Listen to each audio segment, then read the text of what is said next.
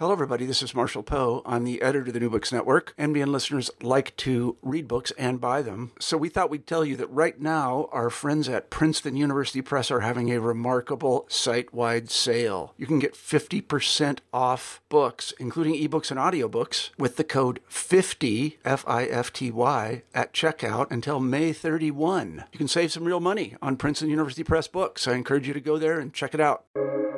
Welcome to the New Books Network. Hello, everybody, and welcome back to New Books in Jewish Studies, a podcast channel on the New Books Network. I'm Matthew Miller, the host of the channel.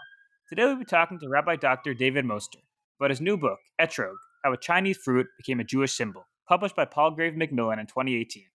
Every year before the holiday of Sukkot, Jews all around the world purchase an etrog, a lemon-like fruit, to participate in the holiday ritual. In this book, David Z. Moster tracks the etrog from its evolutionary home in Yunnan, China, to the lands of India, Iran, and finally Israel, where it became integral to the Jewish celebration of Sukkot. David, welcome to the show. Hi, thank you for having me. I wonder if you could begin the interview by telling us a bit about yourself. Sure. I teach biblical Hebrew. I teach people from the general public how to read the Tanakh. And I do that at my own institute, the Institute of Biblical Culture, as well as the Jewish Theological Seminary, JTS. And I do it all online, so people can really study with me from around the world. And as we were just speaking right before we started, this month I have two new resources coming out on, you can get them on Amazon, for biblical Hebrew. One is a reference card for vocabulary, and one is a reference card for grammar. And so that's how I spend most of my time, is teaching and researching biblical Hebrew. As well as I have a YouTube channel called Biblical Culture, where I make videos about more general topics about the Tanakh.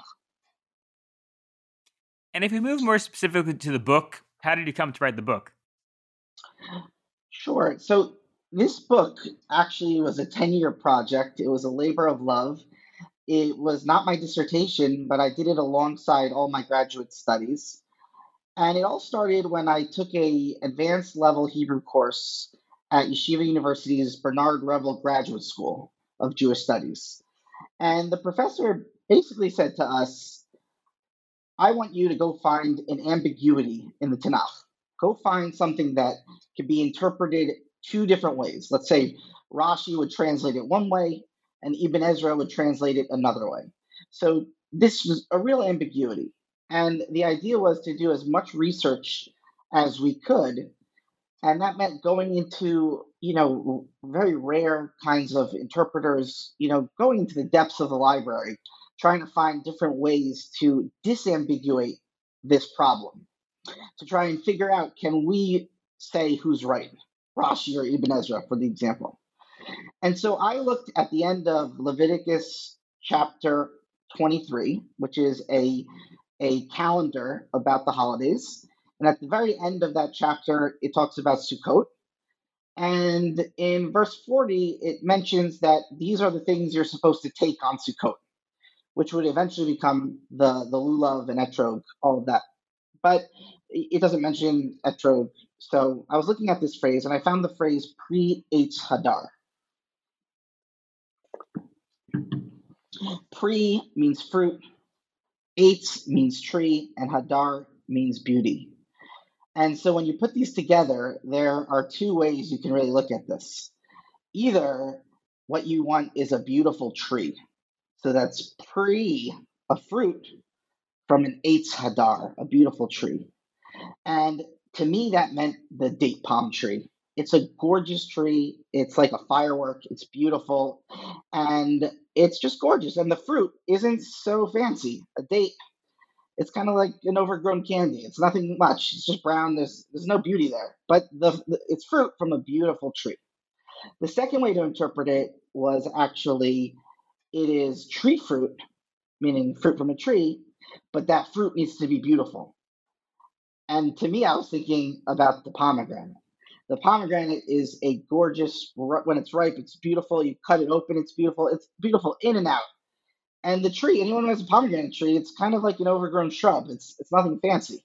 So you might not even know it's a pomegranate tree until you see the pomegranate. So it really is kind of not that fancy. So those were the two ways that I found. I said that this phrase pre-Eitz Hadar of Leviticus 23:40 could either be talking about beautiful fruits or beautiful trees. And then I started researching and started and going, and then it just kept going. And the fascinating thing for me was just how many interpretations there were, and just how big this project became. And so we were speaking before the show that one of the things that is just really great about the book is all the different visualizations. And so certainly in the ebook, they're in color and a lot of beautiful things to see. And one of the things is not an image per se, not a picture, but is a flow chart. I love flow charts personally. And I think that if we look on page 81, there's this really, really nice flow chart, which helps people understand these various interpretations that you're speaking about. So I think it could be fun just to see and to understand how many variations there are of the what does it mean pre-Eitz Hadar. And so if we go to that page, so there's a nice little arrow that says begin here. And so I think we can walk through together. We won't necessarily go through the whole thing or see the many interpretations, but at least to get a flavor, pun intended, of the interpretations, we can have a look and speak about the flowchart itself. Would that work for you? Yeah, for sure. Yeah, we'll play the game. Right, the game is how do you interpret this phrase pre-Eitz Hadar, fruit of tree of beauty. So that page 81 actually has, I think, 24 different interpretations of those words. And when I say 24, I don't mean 24 possible. I mean 24 actual interpretations, meaning somebody at some point in time translated this verse in this way. And so what really comes up is there's a lot of issues. And let's play the game. But the first major question you're going to have, Matthew, as an interpreter, is there a contradiction? Because in Vayikra, in Leviticus, it says on Sukkot you're supposed to take fruit. And then in the book of Nehemiah, it talks about on Sukkot, it doesn't mention fruit. So that's going to be your first issue. So why don't we go through the flow chart and see how you would interpret and where you end up, and maybe you'll end up where I did, and see how it goes. Okay, so would you like to read it? Sure thing. So it begins, do you interpret pre-Eitz Hadar so that Leviticus 23:40 matches Nehemiah 8:15, which is about branches and not fruit? So I'm going to go with yes. So I'm going to try to bring them together as much as I can. So I'm going to say yes. All right. So what you're trying to do is make the Tanakh. Right now there's no contradiction here. We're trying to even everything out, and so you'll now decide what's more important of these two, the Nehemiah or Vayikra. All right. So the next question is: does pre mean fruit or branches? And so pre means fruit, but there's a very similar word to pre that is poare with an aleph in it. And poare means branches. And anybody who studies Tanakh, the aleph sometimes drop out. You don't always see them, especially in verbs. They weren't necessarily pronounced. So would it have been branches or would it have been fruit? So what do you think? I'm going to go with fruit. I think fruit as a typical understanding of pre is going to speak to me. So I'm going to say fruit. All right. Okay. And then what's your next question? And the next question is, does Hadar describe the olive tree alone? And the reason for this is that the word in the Tanakh for beauty, Hadar, often appears in passages about olive trees. It just comes up and keeps coming up. So does Hadar, is it an olive word or is it a general word? I'm going to go with a general word. All right, so you have found your interpretation, so why don't you go for it? All right, so this interpretation is the second Karaite interpretation, namely beautiful fruit trees, that is palm fronds. So what that means is that on Sukkot, you are taking the branches of any tree, not just the olive tree, and your Sukkot, let's say, to give an idea of the lulav and etrog, you wouldn't have an etrog, you would just have the lulav, the hadas, the aravot, and then that's it. You would have just the branches, and that is what Sukkot would mean for you. So you would have a very leafy, a very woody kind of Sukkot, but there's no fruit whatsoever. So that's where you ended up, right? I ended up at a different place. I ended up kind of the opposite end of this chart. And for me, pre Eitz Hadar meant that the fruit needs to be beautiful, and it's really any type of fruit of the harvest. And so in ancient Israel, that harvest would have been the pomegranates, the dates, the figs, the grapes, and the olives. And so when Sukkot comes around, which is at the end, right at the harvest festival, so you would want to go out into your field, gather the fruits of your festival, and that's why fruit is included in the holiday. It's the fruits are very important because you just farm them, and that's where I ended up. Out of the 24, you ended up one way, I ended up another. So Just to push you a little bit, so you said that if I take this interpretation, therefore I do a certain thing. But we both know that if we look at the interpretation of the Tanakh, biblical interpretation over the years from different people, there isn't always a clear connection between ritual and what people actually do. So if we take the case of Rashbam, who would interpret the verses about phylacteries in a certain way, in a perhaps more literal way, but yet he would ritualistically practice differently. How would you view these two different things between interpretation and ritual in this case? yes, so Rashbam I don't think comes up major in this discussion, but Ibn Ezra does. Avram Ibn Ezra was a fascinating medieval interpreter who would often say, "This is what the verse means, but if the rabbis have a tradition, I throw my hands up and I'm just going to accept it." Right. And so, actually, on this exact issue, that's what he does. Him and I interpret the same way.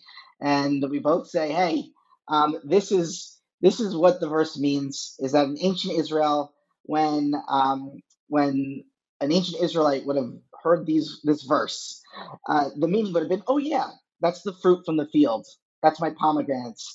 That's my date, and so on. But David Ezra says, well, if there's a tradition about the etrog, then I accept it. And so the same thing with me. Every single year, I buy an etrog. I love it. I use it every year on Sukkot. I try planting them and growing more etrog trees. But at the end of the day, you're right. There is kind of a difference between what the text might say and suggest and what one's practice might be. My friend always says to me every year. He gives me a text. He says, "Hey, so what are you taking this year? A watermelon? What are you going to use this year? A papaya? A mango?" And so no, I say etrog every year. I'm taking the etrog. I'm taking the etrog. So yeah, there is that distance between what I think the text says and what practices. That's a helpful clarification. So if we've been looking and digging into the weeds of the interpretation, which is very helpful. But I do want to go back a little bit and start from the very beginning, the cover, the title, and to understand what we're trying to do in this book. So the title of the book is Etrog, How a Chinese Fruit Became a Jewish Symbol. So we can unpack all those words, and I think in some ways we will as we move the conversation forward. But I wanted to ask in a broad way, were there any other titles that you thought could work, or was this the one that came out first and you decided to use? Well, this was the title, but the issue was Chinese, because citrus fruits, all fruits come from somewhere on Earth, like where they evolved, and there's different ways to find out where a fruit evolved. DNA now makes it very interesting, but even without DNA, you can just look at what kind of species co-evolved with it. Where are the bugs that are like perfect for this tree? And you can also look at things, and there are other ways such as seeing how much genetic diversity there is. Like there might be one type of etrog tree, let's say, growing in Israel, but if there's 50 growing in China randomly, then that's a big sign. So the area of Yunnan, China, was, at least until a few years ago, considered the epicenter of where this all came about, the citrus fruits in general. But it's really it's fruits don't care about modern borders. So the border between India and China is meaningless for a fruit. So like the question was, it going to be how a Indo-Chinese plus a bunch of other countries, but we settled on Chinese because at that time Yunnan, China was considered birthplace of citrus fruits. So if we flip the page of the book, we're hit with the book dedication. And the dedication it reads, "To Hannah Beth, my first fruit." So I'm assuming that this is your daughter. Please correct me if I'm wrong. And I want to know, what do you hope she learns from this book? This is an excellent question. Um, so she was born in a year and a half before this book came out. So I guess the first thing I would hope is that she realizes that I love her and I'm dedicating this to her. I think that's the most important thing. And the second thing is what I told you at the beginning is like this really going on love. This really was a joy. This is one of the greatest joys in my life was studying this issue, because as we just started with the botany, I'm not a botanist, but I was introduced through this to like a whole there's a whole etrog citron like underground of people who have different interests. Like there's like the botanists, there's the growers, there's the like the Food and Drug Administration people, there's the Israelis, there's the China. It's like so there's this whole community of people studying different aspects of this fruit. And it was just it just keeps going and going. There's so much fascinating history with it. So yeah, just to kind of show her that this is something that I've loved studying, and hopefully that comes across in the book itself. I think it definitely does. If you look just how many sources you're quoting, if you look at the depth that you go, I see love there, and I hope that she does as well. If we flip the page again, we're at the introduction. And introduction, you mentioned, and this goes on what we're just saying, that there really is so much to the work, so much to the research. The book itself is around 150 pages, but there really is so much packed into it. And the research process, your research project was very vast. And so you mentioned that looking at botany, looking at different evolutionary processes. What were some of the other methodologies, tools that you use, and were there any challenges involved within that broader research process? Yeah, so I guess this book answers three questions. That's basically it took a while for me to realize what the questions were. But the first question was, how did this fruit get to Israel? That's the first question. And to answer that wasn't just botany. That was the China India stuff, but it was also history and the difficulties in trying to track a fruit over time are that there's a lot of images from around the world that were of fruits that look similar to a lemon, to an etrog, but aren't exactly. So I had to track down all these different people who said that they think that there was an etrog in ancient Egypt. And like, how can I prove a negative? It's impossible. But like, it just didn't seem right to me. So that was the difficulty, trying to say no, the etrog wasn't here at the beginning. It slowly made its way over, and the way it over the real person who who kind of broke the dam and figured this all out was an archaeologist named Daphne Langit. And there's a neighborhood in Jerusalem. It didn't used to be Jerusalem, but it's called Ramat Rachel, and it's now famous for two things: a pool as well as the American embassy, the new American embassy. So that's Ramat Rachel. That used to be outside of Jerusalem, and that was actually an outpost for the so-called invaders of the land. So that's the Assyrians, the Babylonians, the Persians, and so on and so forth. And so she actually just looked at the pollen in one of those gardens at that place at Ramat Rachel, and she found etrog. And now we actually that is the biggest leap because it makes sense of wait, why is this? First of all, the etrog was the first fruit that wasn't local to come west, right? If you go into a market in ancient Israel, there's no oranges, there's no mangoes, there's nothing. It's just your five main fruits, your figs, your dates, your olives, your grapes, and your pomegranates. That's it. And so all of a sudden now we see that the people in power were growing this probably as an ornamental. Look, I have a yellow, beautiful fruit here. And that ornamental, that beautiful fruit, once it's in the land, then the Jews were kind of saying, we need a beautiful fruit here, because this phrase, Pri Tadar, was so ambiguous. And they saw this beautiful fruit. It was the first one. And then I think that's how it all started. So that was the first major question of the book. The second one we already discussed is interpretation. And that was, well, what does Priyat Hadar mean? And that was really almost like a meditative kind of experience, because I would see an interpreter translate or write about the phrase, and then it would sometimes take weeks, months, or even years to figure out what that interpreter is doing and how you end up at 24 different approaches to one phrase, right? And so that just took time and a lot of thought. Um, and then I guess, so your question was like, any big issues? Then the third part of this book was actually really, it all came from an advice from a former professor of mine and a friend of mine, Stephen Fine at Yeshiva University, where he said start looking at the Samaritans. And that's actually, when you mentioned the title, the Jewish symbol, that actually came from his advice, and started to look at the Jewish symbol. So we've gone into a bit some of the different sections of the book, and we'll continue to dive in and to have a look. But if we look across the board at the different chapters and parts of the book, which was the one which you had the most fun writing? Yeah, for me, it's the interpretations. Like when I was able to say, okay, this rabbinic midrash is interpreting X, but that rabbinic midrash is interpreting Y, and it was just realizing that everyone is kind of grappling with this ambiguity, and no one really has like the answer.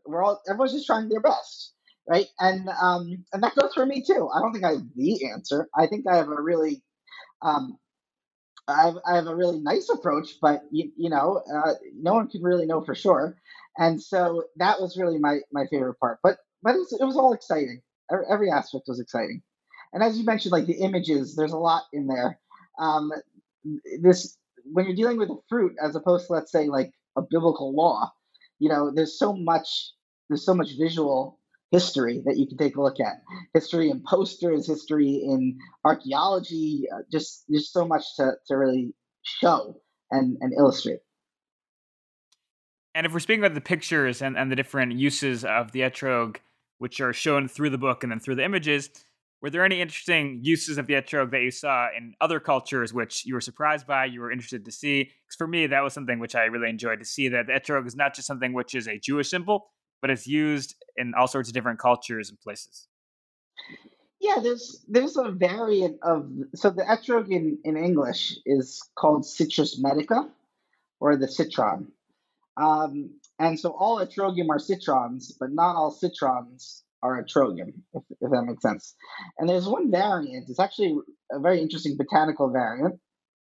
There's one variant. It's an interesting botanical variant. It's called the Buddha's hand citron.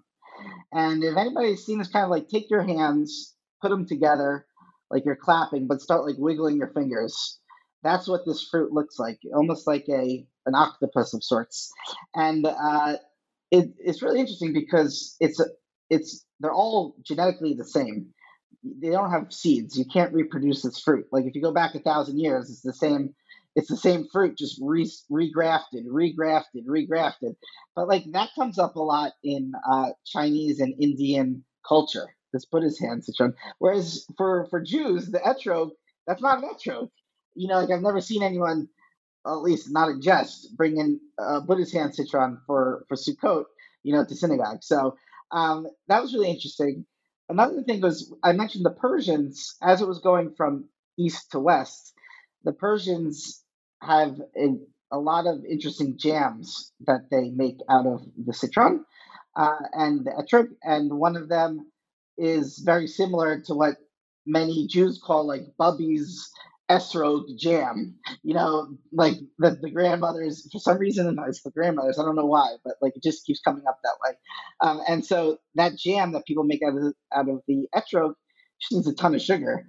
But after that sugar's in, then it all kind of works really nicely. So yeah, as it shifts. But one of the interesting things about writing a book, as opposed to writing chapters and essays and articles, was I tried to think about it like a thought experiment of the fruit from its perspective, over the last 2,000 years. And like it started out as a really random fruit in we'll call China, but it's the greater area in Yunnan, and it wasn't really valuable at all. It just was almost like for us, like a weed almost. You didn't eat it. So like what was it doing? And then like as it made its way west to India, it starts popping up in medical treatments in as perhaps especially for people with stomach issues. They would give in the Vedic text they would give them etrog. And then we kind of get to the Persians. We're going even more west, and the Persians are now growing it as a fancy ornamental in their gardens. And then finally we get to Israel, where like all of a sudden it doesn't become a fruit for one week out of the year. It's the fruit, and it's the most important fruit. Period. And people will, for 2,000 years, will spend tons of money and resources just to get a good one. So it really kind of made its way up as it made its way west. You mentioned before about the move, the transfer of the fruit, of the etrog, from China, from the Chinese region, and then it eventually making its way into Israel. I wonder if you could elaborate a bit on that from a historical perspective, when that took place, and more specifically, how that took place. Yeah, so for some reason, and I don't know why, the etrog was the first eastern fruit that made its way west. And we can sort of track it as it's coming in the works of the Greeks and the Romans and so on and so forth, making its way, popping up, and different authors saying, when I was in Persia, I saw this fruit. And it's even called the Persian apple in many phrases, in many texts. And so, and then by the time you get to someone like Josephus, which is the first century, he's already talking about it as if it's normal. So for sure, by the first century, it was very normal. But even before then, there were Maccabeans using etrogim in their coins, and so the etrog made its way in the last few centuries before the Common Era, all the way over. And it actually had an interesting. You talk about that process. There are really cool hints along the way about how it made its way. There's a Gemara, I forget exactly where, maybe near Shalmi, that says anybody who calls the fruit etranga is haughty. So what do we call it? We call it etrog. So it's etrog, not etranga. And what's that nun in there? Why is there a nun in etrog? But then you realize that the Persian word for the etrog is wadrang, with a nun, wadrang. So wadrang, etrang, right? You start seeing it. And actually, as time would go on, this phrase, wadrang, etrang, would actually turn into naranj and orange. So the word orange actually comes from the citron. People were just really confused because all they knew was one citrus fruit. Now all of a sudden there's two. They didn't know what to call it, so it became the orange. But yeah, it made its way over in the Second Temple period. And in that sense, I actually think that it was, when I think about biblical interpretations, this is one of the, if not the oldest interpretation of the Tanakh I know. I can only think of a few others that are so completely entrenched that it's hard to look at a time before. So, for example, another one that's really ancient would be that an eye for an eye, a tooth for a tooth, and a break for a break. That means money. It means money for an eye, money for a tooth, money for a break. That's a really ancient interpretation. We don't have a Gemara saying, "Oh yeah, we gouged out people's eyes, we broke their arms." It just doesn't happen that way. So the same thing with the etrog. We don't have anything before it. It just seems to be as ancient as the Second Temple period itself. If we think about the interpretation and historical reconstruction you're proposing, so it's not something that I think traditional segments of the Jewish society would agree with, in the sense that they would think these things go further back, are part of some sort of oral tradition. So from your perspective, how do you handle that pushback? How do you think about that within a more traditional framework when people are asking about it from that angle? Yeah, and people ask me this question a lot, and they mention the Rambam, Maimonides, because Maimonides, one of his in his discussions of what is the oral law, and Rambam was, in a debate with a lot of the Karaites who were not into the oral law, but Rambam, one of the things he mentions is, no one's ever taken a watermelon instead of an etrog. It's always been the etrog, and the etrog's not mentioned, and this is a proof of the antiquity of the oral law. And so for me, that's a proof of antiquity. It's a very good point he's making, but I don't think it would go back to as far as he would like it to be. For me, it's a proof of an ancient Jewish tradition, an ancient Jewish interpretation, and almost kind of a good point of this is there were other ancient Israelites in the Second Temple period, other than the Jews, and that is the Samaritans. And the Samaritans are still around today in two places, Israel and in the West Bank by Shechem, Nablus. And the Samaritans, they don't have they actually do like an asterisk. They use it for as one of many fruits, but they don't have like the etrog. They just have lots and lots of fruits, many fruits, pears, pineapples, whatever they can get. They have all those fruits, beautiful fruits. And so kind of the idea for me is like this is an ancient Jewish interpretation as opposed to necessarily this is what Moshe would have been shaking with his like did King David have an etrog? So all signs point to no, the etrog wasn't yet included in ancient Israel. It hadn't yet arrived. And one of the interesting ways we know this is from the Tanakh itself. Fruits appear everywhere in the Tanakh. There are place names after fruit. There's people like Tamar named after fruit. There's stories with fruit. The famous one in Eden, but there's many others.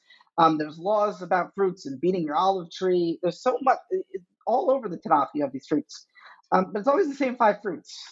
And the five fruits are the ones we had mentioned, the fruits of the land that the Israelites would have been using. So in ancient Israel, what I actually think Sukkot would have been at the time of, let's say, a King David, or in much earlier than the Second Temple period, would have been a celebration of the harvest festival in the Sukkot, and your sukkah, your tabernacle, your tent, would have been in the field. And the reason you do that is the same reason that the Arab farmers of 100 years ago would have huts in the field. And their huts in the field that's where you lived when you collected all your produce. You didn't want to keep going back and forth from your house to your hut. And you also wanted to protect your produce. You didn't want foxes coming and stealing all your grapes, as well as you didn't want your neighbor coming and stealing all your grapes. So people were living out in the fields at that time of year. They were living out in the huts, and that's where the fruit was. And there you go. There's your Pri Etz Hadar, your beautiful fruit trees. Then you have your huts made out of branches. As we mentioned in Nehemiah, you have the branches, and you put it all together. It's a very joyous occasion for singing and dancing. We said at the top that the book, part of the title of the book, is speaking about a Jewish symbol. The etrog as a Jewish symbol. I think we touched on it a little bit, but I'd love for you to elaborate. What exactly is the symbol? What does it mean in earlier history? What does it mean now? What can we learn from the etrog as a symbol? Excellent. So as a symbol for me, we're talking symbols of identity. So when I drive by a really nice, like for example, where I live in Yonkers, New York, there's a really nice shul, synagogue, right? A beautiful synagogue, and I drive by, and I can see it has all the typical synagogue architecture of the 1960s, but there's a really big cross out on the front. And immediately, that's not a shul anymore. It's not a synagogue. That cross tells me that it's a church. And conversely, in another neighborhood, near where I live in New Rochelle, there's a really beautiful church, but out in the front is a Jewish star and a Chabad symbol. So I know that's not a church anymore. That's a synagogue. So basically, symbols can tell us about who the people are. They're symbols of identity. And when it came to the first few centuries of the Common Era, and even just before them, towards the end of the Second Temple period, uh, you would ask, well, how did the different peoples differentiate themselves? One of the ways they would do it is by art. And so if there's a synagogue, you're going to have a beautiful mosaic in your synagogue. And if you're a church, you're going to have a beautiful mosaic in your church. And if you're a Samaritan with a Samaritan temple or Samaritan synagogue, you're going to have a mosaic. And so a Christian church is very easy to just say that's not Jewish, because once you have the symbol of the cross, that's it. You're done.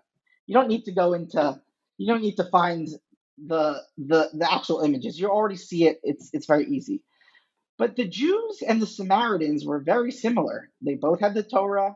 They both worshipped in very similar types of synagogues and temples. So what is the distinguishing feature? So when we look at the mosaics, all the mosaics, they're going to have the menorah. It's checked for both sides. If you look at all the mosaics, they're going to have maybe something like the showbread, or what some people think is a temple, but is actually an ark of a Torah scroll.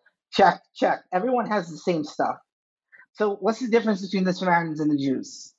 And so at this point, the Jewish artists, or at least the people who were paid to make the Jewish art, would include the etrog and the lulav.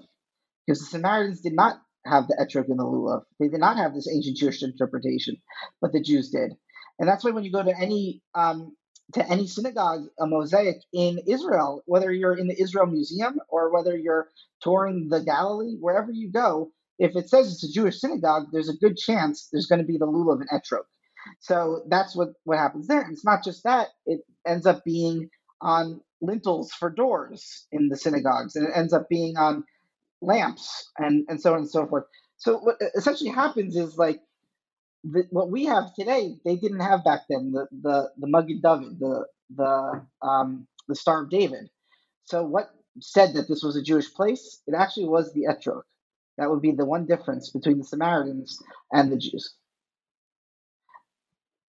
That's very helpful to think about that. I really appreciate it. So there's obviously a lot more, but I want to make sure that I didn't miss anything critical. And so, was there anything that I didn't ask that you want to cover that we should speak about? No, I thought we really touched upon the entire book. This was a Chinese fruit that became a Jewish symbol, and it became that way through interpretation of the Tanakh. So there it is.